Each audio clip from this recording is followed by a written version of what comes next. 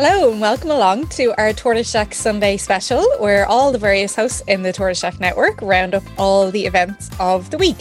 So joining us today are Dr. Vicky Conway from the Police podcast, Martin and Tony from Echo Chambers podcast, and myself, Caroline, from Glow West.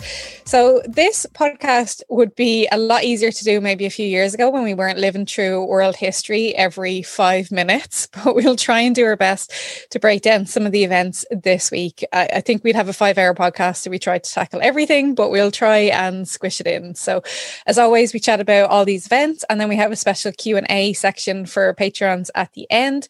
If you want to join us, it's a bit of fun. Head along over to patreon.com/Tortoise Shack. Tony will kill me. You can join us next week, and we always have a bit of a laugh on a Sunday. You do always get serious bang for your buck, as there are over 40 different podcasts a month released on the Shack with live events as well. So you do get a lot of I'm trying not to make a sex pun, but yeah, we'll skip that anyway. So we'll dive in. There's a lot is an understatement to happen this week. I suppose we might just start with a mention of, the breaking news this morning that the Mother and Baby Homes report has been leaked. And the headline of that is that 9,000 children died in those homes and something like over 50,000 women passed through the doors. So, I suppose the issue about this is that survivors were caught unawares of the leak of this. Vicky, do you want to have a chat about that? Yeah, I think just the most important thing right now is for everyone to try and ignore that. The next week or two is for survivors to read the report, to digest it. There's going to be so much in it. It's shocking that this has been leaked when that was the plan, very much to give survivors the space with this. Whoever is responsible for that, it's really shameful. And at the moment, it's all about survivors and supporting them. And so I suppose we here at the Shack would encourage people not to engage in sharing the details of the report.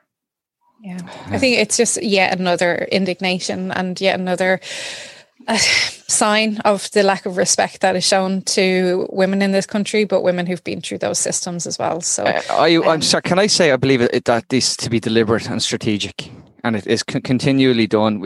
It's been pointed out in the comments that the same sort of leak happened with the Ryan report, and we've seen it, if you recall, at the back end of the Charleston report, that RTE were giving out the details of that before it was ever actually published. So we have seen this, and it is quite it's very troubling when we saw the stress that this caused. I mean, we covered it in depth on this podcast only a couple of months ago, and we spoke to survivors, and for them to have to read it like that is just totally inappropriate.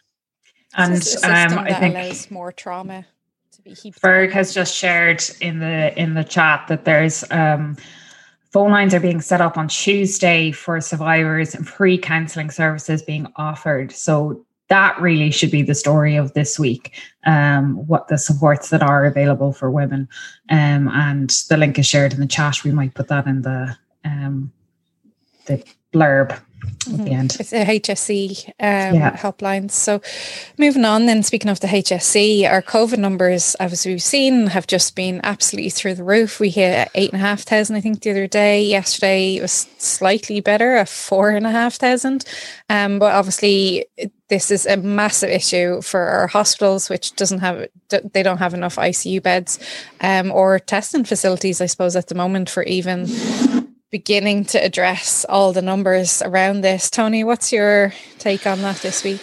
Well, I mean, obviously the big problem that we've seen has been reported by other people is that, the health system is really, really stretched. I mean, we saw, I spoke to several doctors this week, and they talked about going into the ICUs and the COVID wards, and wards that are now being converted to COVID wards. I know of, and Martin, you know this, someone close to me was sent home, who needs to be in hospital, was sent home in a way that they said, well, this is just, it's better for you to avoid the COVID issue than it is your actual ongoing issue, and we can try and treat you in a different way. It's far from ideal. Do you mind if I bring in our guest? Actually, we're joined by a doctor himself, Mohsin Kamal. Mo, you're on the front line. You're also campaigning actively for fast track citizenship. Can I just ask you, how are things right now in the health system? Hi, Tony. Thank you so much for inviting me for this show. Yeah, things are pretty bad, as you can see from the reports from the Department of Health. For the last 2 weeks, I don't think so. These things are going in the right direction. But we're all trying our best to keep the numbers low, and I think everybody else has to play their part in this as well. It's pretty bad, yeah, all I can say. Just on I want to go back to the campaign specifically that you've been speaking about in the fast track citizenship. A few weeks ago, the Justice Minister Helen McEntee took to her feet in the Seanad, and she said that we had to be careful around immigration because it could create stress on our health system, which is a very old kind of dog whistle to a different time of. And how did you hear that, and what did you think at the time? Sorry, I didn't hear that. Well, it was our Justice Minister actually stood in the Seanad and warned that if we opened up more to immigration, we risked stress on our health system. And it has to be pointed out that our health system is dependent on these migrant workers. It makes no sense. Make no sense because the system is already dependent on the immigrants worker. And let me just tell you, there are 43% of the doctors working in the Irish health system. They are immigrant doctors, and the nurses may be more than that. So it's absolutely making no sense to me that they will invite more doctors. They're already inviting more doctors. It's not the issue that they are dependent on these doctors. It's the issue that the doctors who are already here in this system, they are struggling with the systems, with the rules of the Department of Justice. Yeah, and again, that is really important. I mean, we were fortunate months ago when this crisis kicked off to speak to for example, João Pina in Portugal, who talked about immediately they regularized the status for people as citizenship. They just regularized it because it brought everybody in and it helped them be able to avail of healthcare and to try and fight clusters that could happen, because there are communities that, particularly in the migrant community, that may feel that they can't show and go for testing if they feel that their immigration status then might become a problem. What is this? We're literally calling on this now. Have you found that you're getting any traction with the government?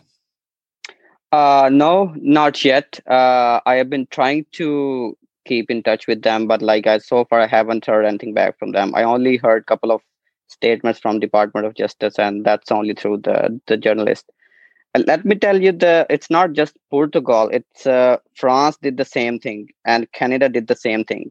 And France said they can have the immigration after 3 years, and Canada said that the immigrants healthcare worker who died fighting in this pandemic, their families can apply for the immigrant for the citizenship, which is a big thanks to all those workers. And it's just as a recognition of their work that everybody knows nobody can go back to their home, and they need to stay here. They just need to boost up the confidence and have to motivate these workers, and that's just a little appreciation. It just seems like the honest thing to do. When we spoke about this about a week ago, I made the point that I didn't even like the idea of, you have to make that sacrifice. It just seems a bit much where you're saying, oh, well, it's this particular person who was really good. And I saw saying, that sort of, that meritocracy being applied to it. Surely if people are here to support and contributing, they're here. And surely we should do something that normalizes that situation. Can I ask though? I know you've mentioned to me there are other blockers in terms of access to training and access to actually bettering your ability to do your job. Yeah, that's true. That's the thing I have been working on it for last 8 or 9 months. The issue is that the immigrant doctors, especially the doctors who are from outside the Europe, they can apply for training, but when it comes to give them the training or to select them for any training, they are just outside the criteria to meet the merit. Let me just explain you. Like, if we have 30 candidates applying for a one job, for 30 jobs, okay, and there's another candidate who's number 31, who is me. Like, I'm not from Ireland, I'm from Pakistan. So the 31st candidate will be out of the merit and out of the number of the training posts already, even before they have looked at his CV or his contribution and his sacrifices and his interview as well. Like, they don't even consider those things. They just say, like, because you are not here, we will prefer those 30 candidates, however their CVs are. And I know they are brilliant, doctor, but still, like, it's not the merit, it's not the equality we're talking.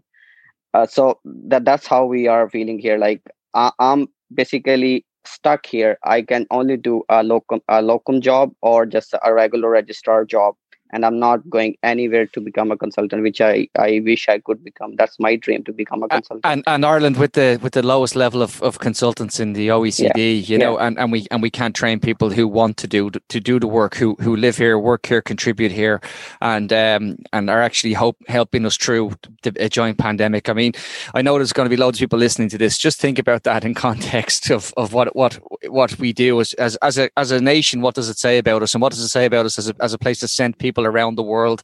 Mo, just to go back to COVID at the moment, though, I've heard distressing reports of higher numbers and really, really scary numbers of people now getting sick in categories that we didn't see in March and April.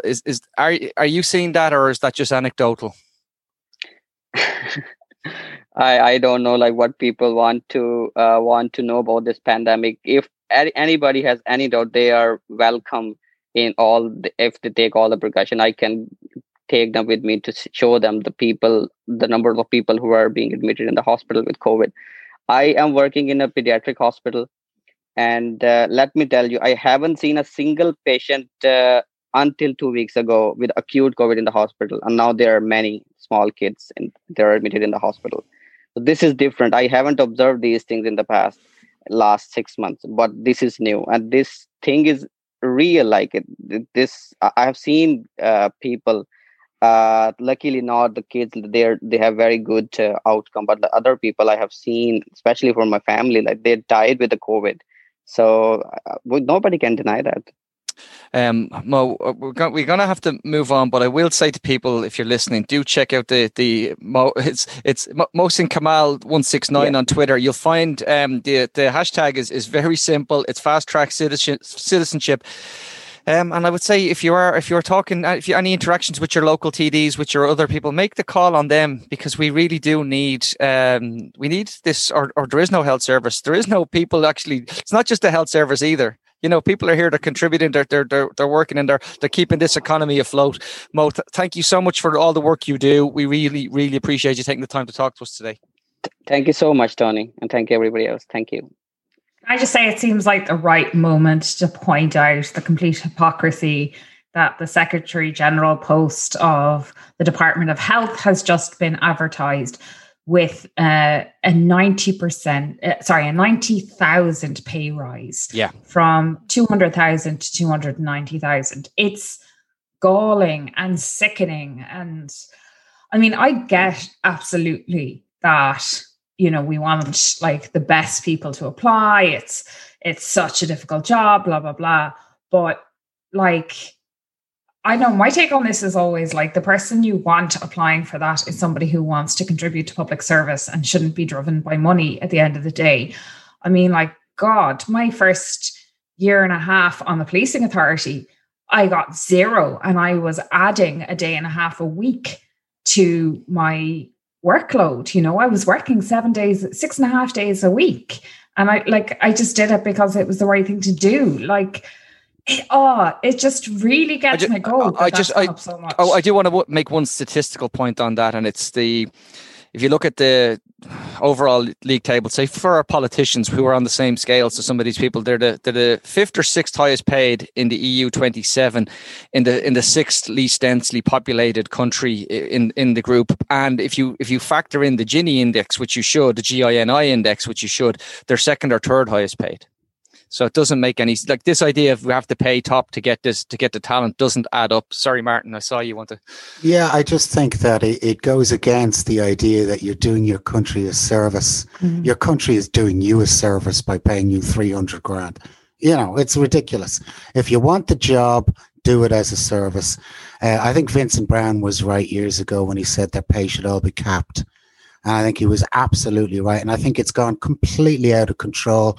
And yet, across government, be it opposition or actually in government, there is no calls to address this pay what would you call it, feast that's going on. And they have literally feathered their own nests since they got in, and not a single politician right across the Dáil has said, nah, enough of this. Let's cut wages. We're well paid. We're overly paid, and we don't have to declare our expenses, which was an absolute disgrace. That's the only good thing the only thing that ever came from the whistleblower legislation, was that politicians were able to hide their expenses. It was ridiculous, absolutely scandalous. I think it's even more gallant in the time when they voted not to pay nurses in the middle of a pandemic. But yeah, they'll find 90 grand. Like 90 grand is not a lot for some people, but for the majority of us, that's a huge amount. And I suppose it struck me, I saw a tweet from a person called Mihal, who tweets under Momling, MOMLGN, and he was on my COVID Care podcast, and he said that's the equivalent of 25 family carers struggling to survive on the carers allowance, or 30 individuals trying to survive on the disability allowance. So the fact that, you know, you can just find this 90 grand when we have disabled people living in poverty and we're not paying student nurses, it's just even more of a slap in the face, and it's just scratching their own backs instead of scratching the rest of our backs. And it's not even like, I just think that point about service is so important. Like, the kind of person we want to get into this position is somebody who is so utterly committed to enhancing Irish society. And it shouldn't be somebody who's all about the money. You know, this isn't about convincing somebody from the private sector that it's worth their while to come here. This is about someone who wants to make Ireland a better place. Like, it's the most senior position in health, effectively. And like, yeah, I'm annoyed. You're very calmly annoyed, though. So yeah, we might move on to more rage-filled discussions. Maybe, obviously, Wednesday was CNN's highest ratings of the year, and that was obviously the attempted coup by domestic terrorists on the Capitol building. And we're calling it what it is. These were not protesters. These were not. So we're not talking about the coup by Donny, no. Well, yeah, Downey for president. Yeah, poor Downey. I saw his parents on, was it RT or something? And they were just bursting with pride and just absolutely delighted for them. So we like Downey here. But yeah, so this was the news that, like, white domestic terrorists stormed the Capitol building and cheered on by Trump, cheered on by Rudy Giuliani, who just hours before said they needed trial by combat. And we've all seen the social media pictures of them standing on Nancy Pelosi's, or stealing Nancy Pelosi's speaker podium, sitting in her office. I heard rumours of someone defecating on a desk, but I haven't seen that confirmed, but it wouldn't really surprise me. But, you know, I think we've all seen the protests over the summer over the States around Black Lives Matter, and we didn't need Joe Biden to say if these people were black, none of them would have, it just absolutely wouldn't have ended up like it was. So what are our thoughts on the shitstorm that was Wednesday? And I'm really interested in the way it's been spun out this morning on radio and in the newspapers as a social media generated problem. No, guys, he's made a living off Trump. Ye made him what he is. Social media didn't make him what he is. I mean, he's a reality TV star. So ye made him, ye promoted him, ye did everything you could to have him on every story, every article, and every enabler of his. was there as well. So no, you're responsible. Don't point at social media. Point at yourselves. You did it. You know, because enough of this. It's just nonsense. It's complete nonsense. Anybody who lauded Trump, and there are a lot of them who did, you're responsible. You are, personally.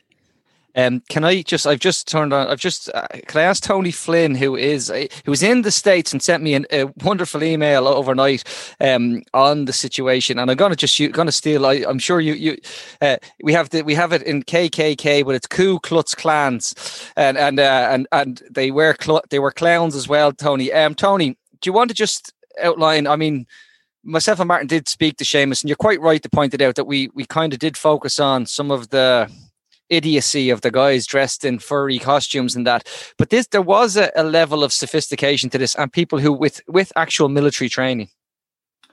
Yeah, and having been inside the Capitol, several times, and the Senate offices, it's not an easy place to find your way around, and they found all the good stuff very quickly. So a lot of that's obviously freely available, but for somebody like myself, who faces the prospect of having to go into work there in a few days' time for the inauguration, I'm taking it very seriously. The decisions around not sending support to help the U.S. Capitol Police were made very deliberately. We have a Republican governor in Maryland saying he had his troops ready to go, and he was not being given the okay to go help out.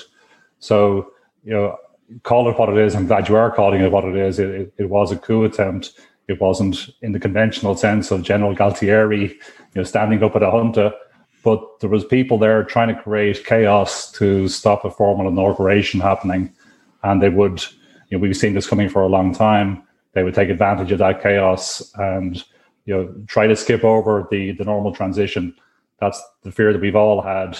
And again, there's 300 million guns in this country. The guys were out parading in Frankfort, Kentucky last night. There's a lot of calls coming over the next 10 days for shows of force. There's talks of 1 million-man militia march on the 17th or the 19th. So, as I said, the music hasn't stopped playing, and those of us close to it are taking it very seriously. It's a very combustible situation, and yeah, it's easy to laugh at these clowns, kind of dressed up and with all their best gear, and they're out of the basement for the weekend. But it is quite an explosive combination when you think about unhinged people that are heavily armed. So I'm certainly taking it seriously. And the fact that it was planned as well, like, some people might say, oh, well, everyone got caught up in the moment, but they had T-shirts printed with, January 6th, the coup is happening, as well as Camp Auschwitz as well, which is obviously just beyond absolutely disgusting. But this was well planned on social media for a long time. And one of the videos I saw was a massive crowd going up to 3 cops with tiny little railings, and they obviously didn't stand a chance. That's not including the cops who opened the gates and were pictured on video, like waving protesters in. But it just seems like... Can I come in on that point though? Because, and I'm not saying this is what happened on the day. Obviously, we should all be very concerned about whether the cops facilitated this. But what the ironic thing here is that actually, from a policing point of view, letting them in may have been the best decision. Because when you've such a volatile situation, letting them blow off that steam, doing whatever it takes to preserve life, given the amount of those people that were likely to be armed, a highly combative first response would undoubtedly have seen a massive loss of life. I was comparing this to last day, like in 1972, there was a huge protest at the British Embassy in Dublin over the hunger strikes. It was really intense, very volatile. The guards actually made the decision to let them burn down the British Embassy, because if they tried to engage, lives would have been lost. And 4 lives were lost this week. Now, we know, obviously, the response would have been completely different if these individuals were Black Lives Matter or if it was Muslim. But it just shows, actually, that when they want to, they can make those decisions. It may or may not be for the right reason. But I think it's important to understand that can be a really legitimate and well-intentioned response. I'm not sure that it was, but we can just, if the cops had responded with strength initially, I suspect there would have been dozens, if not more, deaths. Tony, do you have any final comment or? Oh, I think it's a fair point, but by Vicky, like from a crowd control point of view, keeping the crowd safe, like giving up the barriers, can be a way of providing more space. I think the question really is why the show of strength wasn't there initially. We've seen it, throughout the summer. I've seen how difficult it is to get near these monuments. We've seen their preparations for other events. It simply wasn't there. So that, I think, is the big concern. The FBI has published reports how well infiltrated, the 17,000 police forces there are in this country are by the people who are going after this. So it's a serious situation. I just at last on that point, there has been pointed out that, and it goes back to the phrase of what is it? Some of those that fight forces are the ones that burn crosses, because there were people in the police force who protested and it went back to work that evening. Sorry, Martin. Yeah, I think it's worth saying too that it was a protest against privilege being withdrawn or taken away from people. I think that's worth saying as well. They are privileged white people, and they don't like the idea of having to have a more equal society and inclusive society. I think it's very worth pointing that out. I mean, a lot of silly comparisons are being made, but this was fairly well-heeled, well-to-do people who just don't want to give up their supremacy, and that's really it. And that's what happens when privilege is challenged. Privilege does not go easy. You throw violence into the mix, and then it's a whole different ballgame. White supremacy is under threat by democracy. So I think you're spot on, Martin.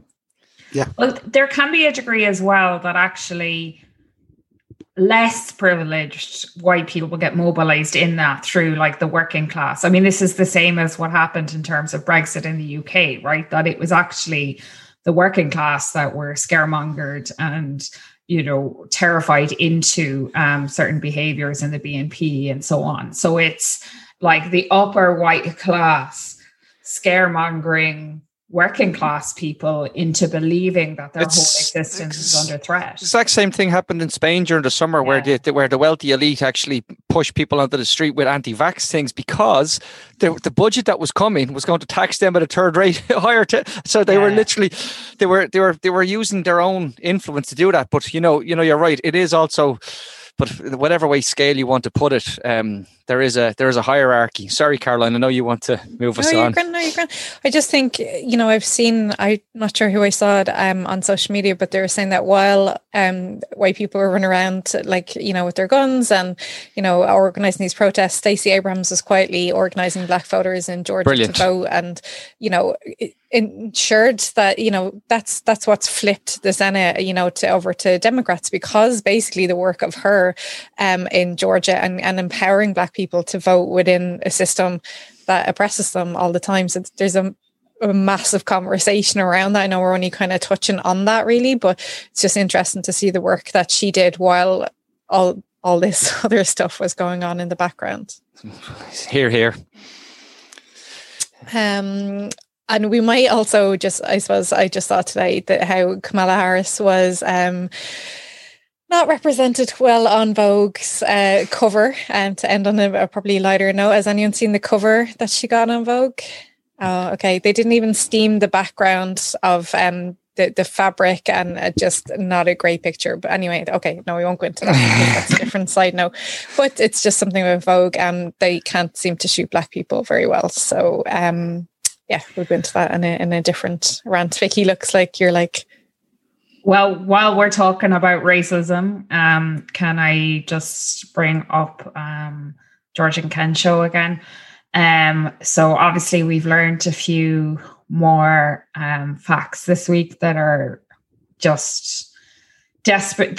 Two things that strike me as so hard to kind of get my head around, that his sister Gloria came to the door and said, let me talk to him, I can engage with him, and the guards shut the door on her. And then we see as well that that there were bullet holes in the glass at the front of the house. into the living room, which is really disturbing around. And like serious questions we have to be asked about the risk assessment that was done in terms of the use of force. And I know people saying these are immediate split-second decisions, but it still has to be done without creating additional harm to others. And just to say, people, I'm not in any direct contact with, I'm not in any direct contact with the communities, but people who I know that are saying that it's insanely tense at the moment. In Clonlee, in Dublin 15, in other places, the atmosphere is really tense. Like I'm hearing that parents are just glad that the schools are closed because they wouldn't want their kids walking to school at the moment. And it's just a really, really difficult time for all of that community. They need the solidarity and support of others. We've talked a lot on this show about active allyship and what that looks like. I'm being told that letters to the family and to the community that just show that and put into words and remind people that we are there with them as much as we could possibly be from our positions, and that those are well received. So I think those could be passed through any of the kind of support organizations working in those communities. I think there's a point to be made. Someone's mentioned there some right-wing media trying to spin the story of George as well. And, we can be quite kind of quick to talk about that over in the US, but, we need to be cognizant that it actually does happen here. And there's a lot of people looking to the US as a great guide. And I think that was really clear when Twitter banned Trump, and the commentary on the right-wing side here was really interesting to look at, and how all of a sudden free speech what came back up again. Martin, your thoughts on that? Yeah, I actually think that and I'm not going to name it, but that particular right-wing website that you're talking about has been mainstreamed by the mainstream. And, on several occasions it's been mainstreamed by the mainstream. And those of us with sense are saying, why are you mainstreaming a very far-right social media grift? And yet it's still mainstreamed. And I see people still tweeting it and sharing links. And I'm like, why? Why are you doing this? Stop. You're just pushing their agenda. Well, I mean, they wrote a whole piece about me this week. And a number of other news outlets have since been trying to get comment from me on what's alleged in that piece. So like they're mainstreaming it as well. Yeah, no, that is the point. It has been, you're normalizing, legitimizing it. And it's actually, like this is well understood. We have these things and it's US money sloshing around, and it's Christian evangelist money sloshing around. It worked on the pro-life campaign. And there are people with links to the Trump campaign, by the way, who are heavily involved in some of this. And that money is here. And they've got much more influence in terms of they can afford to have that reach. I mean, they don't have they don't seem to have a big presence yet. We've seen one of the videos they've posted has 500,000 views. I mean, that should tell you everything. It's not a healthy situation. No. I think we need to be very cautious with this, especially because this is the year where the abortion laws are going to be reviewed as well. So there is a meeting, I think it's the 30th of January, organised by the Abortion Rights Campaign, I think. And so it'd just be interesting to see if our allies who did fight for abortion rights will come out again, because we do need people, because again, these people who are anti-abortion are very heavily funded by these shadowy figures and religious figures as well. And that link is exceptionally clear. Like I started tweeting about the right to life in the context of Georgianchenko and got about 30 or 40 different replies calling me a murderer or whatever because I'm a pro-choice activist. Yeah. Because abortion's completely similar to this situation, of course. So we might leave it there. I just would urge people to sign up to that meeting on the 30th, because it's going to be a year for an interesting rollback of laws if we let it go. So We might kind of move things on to our final bit. Tony, how are the foxes? And have you started recording it yet and selling it online? Oh, lads. Do they have an OnlyFans account? Just so that people know, Tony had 2 amorous foxes in his back garden, and they were very amorous. And I didn't know this. I thought they were distressed. Yeah, Tony usually thinks when he hears those noises that people are distressed, but no, that's not what it is, Tony. Well, it was obvious that none of you, most people didn't know, but they decided to dunk on me anyway. So I got There was very very clearly an urban-rural divide as well. It was very clearly rural Ireland was like, what's this dope going on about? Those foxes have clearly. One person said, Tony, let them have their moment. 90 minutes. 90 minutes. More than most men, in fairness. I put a Barocca in a bowl of water and put it out for the other fella and said, you need to be rehydrated, buddy, after something like that. I didn't know that. So their genitals get stuck together. Yes. I knew that this can happen to humans occasionally. But I knew this happened to things like ducks because they've got a corkscrew penis. But I didn't know foxes. Cats as well. And dolphins famously have some sort of device as well for holding the female in place while dolphins they're swimming. Dolphins are rapist fuckers. They don't I'm never doing that swim with dolphins thing. Dolphins are evil.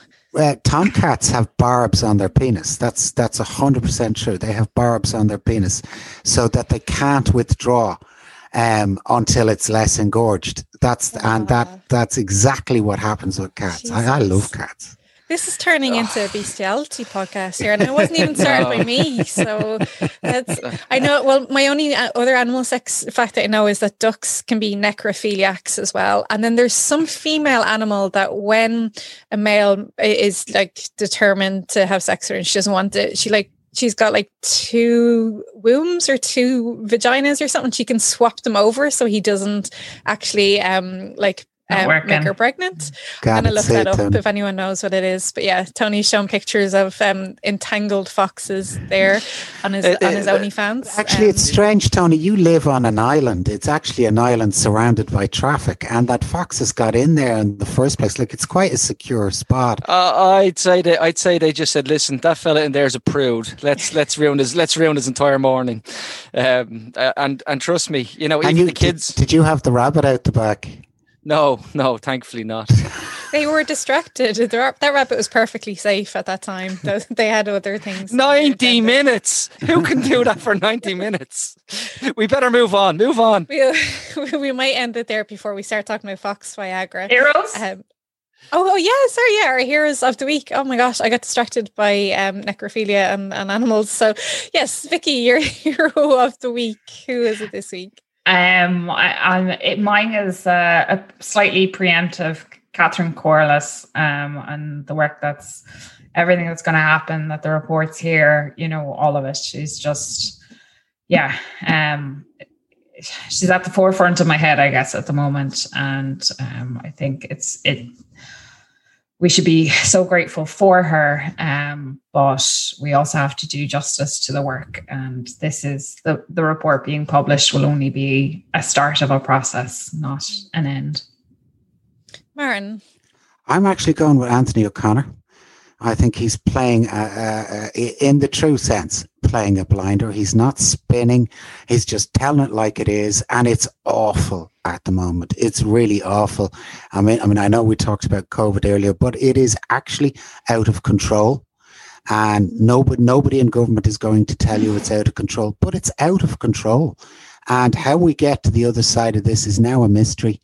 It's a complete mystery. There were 750 Gardaí down sick during the week. Nurses, there are hundreds of nurses out sick. It is now so thin that it's unfixable. And I don't know how they're going to do it. I don't know how anybody's going to draw it back from 8,000 cases. And the New Year's Eve cases will start kicking in today. Today is the date. So this is where it starts kicking in. Next 4 or 5 days are going to be horrendous. It's full of the joys you are. But it's just the truth, Tony, and Anthony is speaking truth. Oh no, I agree with you, and actually Anthony, Gabriel Collar, and Cliona Kellig, they've all been fantastic this week, and they've been consistent, and they've talked and advocated. Even Mo, who was on with us earlier, I have seen him on social media telling people the truth, the reality. PPE'd up to his eyeballs and talking about the dangers that they're facing. So yeah, absolutely, and I know people I saw some in the comments. Tony pointed out that Gloria Enchenko was brilliant this week, and she absolutely was fabulous. I'm actually thinking of writing a Fintan O'Toole piece where I say that the Irish Times poll course should go into A&E, and the A&E consultants should go into the Irish Times. We have this fight all the time. I wouldn't blame the poll core. I blame the political editor. We'll move that along. Move it along. But no, I think I know we're in here this week, but the news out of California that one person is dying of COVID every 8 minutes, and they've just ordered mobile morgues because they if you are in a car accident in California now, you're not making it because every ICU bed in the state is full. Well, maybe not, that might be an exaggeration, but they're ordering mobile morgues, and it's I would hate for that to be our situation over here. But if it's going up and up and up and up, it's terrifying. So roll on the vaccine and some actual measures to keep us safe. Tony, on a better cheerier note, you're a hero of the week. No, it's quite simple. When you actually mentioned the vaccines, and it's the people who are rolling out these vaccines and trying to get that, I've seen it's a glimmer of hope. It's a light at the end of the tunnel, and I genuinely think that we can't stress enough. There's now, I think, something like there's 4 authorized, another 4 in the works that are show a lot of signs of being hopeful. And I think that's really, really positive that we could be coming out the other end. There's people in the audience who've had their vaccines, and don't think for one second that I am not jealous. I am absolutely insanely jealous. I'm delighted for you. I think it's great, but it's just so unfair. I mean, what about the podcasters? Not a protected category, Tony. Definitely not. I've a couple of heroes of the week. First is Donny O'Sullivan for entertaining us all and uniting Twitter, but also his parents for being ridiculously proud of them and absolutely delighted. I couldn't understand a word his dad said, but he looked like he was really proud of him anyway, with that big thick Kerry accent. Yeah, I am a dub. But my other hero of the week is Vicky Phelan for, again, going on the Late and talking about her journey, and she's gone off to the States today to try some new radical treatment as well. So I think there's a few people saying, can everyone light a candle for her today and wish her well on her journey. So I just think, everything that she's done to raise awareness of how women in this country have been treated has just been incredible. So so we'll leave it there. Fox's COVID, Trump and Fox Viagra. It's been a weird week, I think is an understatement. Someone on Twitter said it's, I like my subscription to 2021 to be refunded because it's turning out to be just as bad as 2020. So yeah, we'll give it a month and we'll see where we're going from here. So we'll see. So we'll leave it there, and we'll have a chat with our Patreons now afterwards, and see if you want to join us next week. It's where we have a bit of a laugh, and you can come along and join us. It's patreon.com/Tortoise Shack, and we will chat to you next time.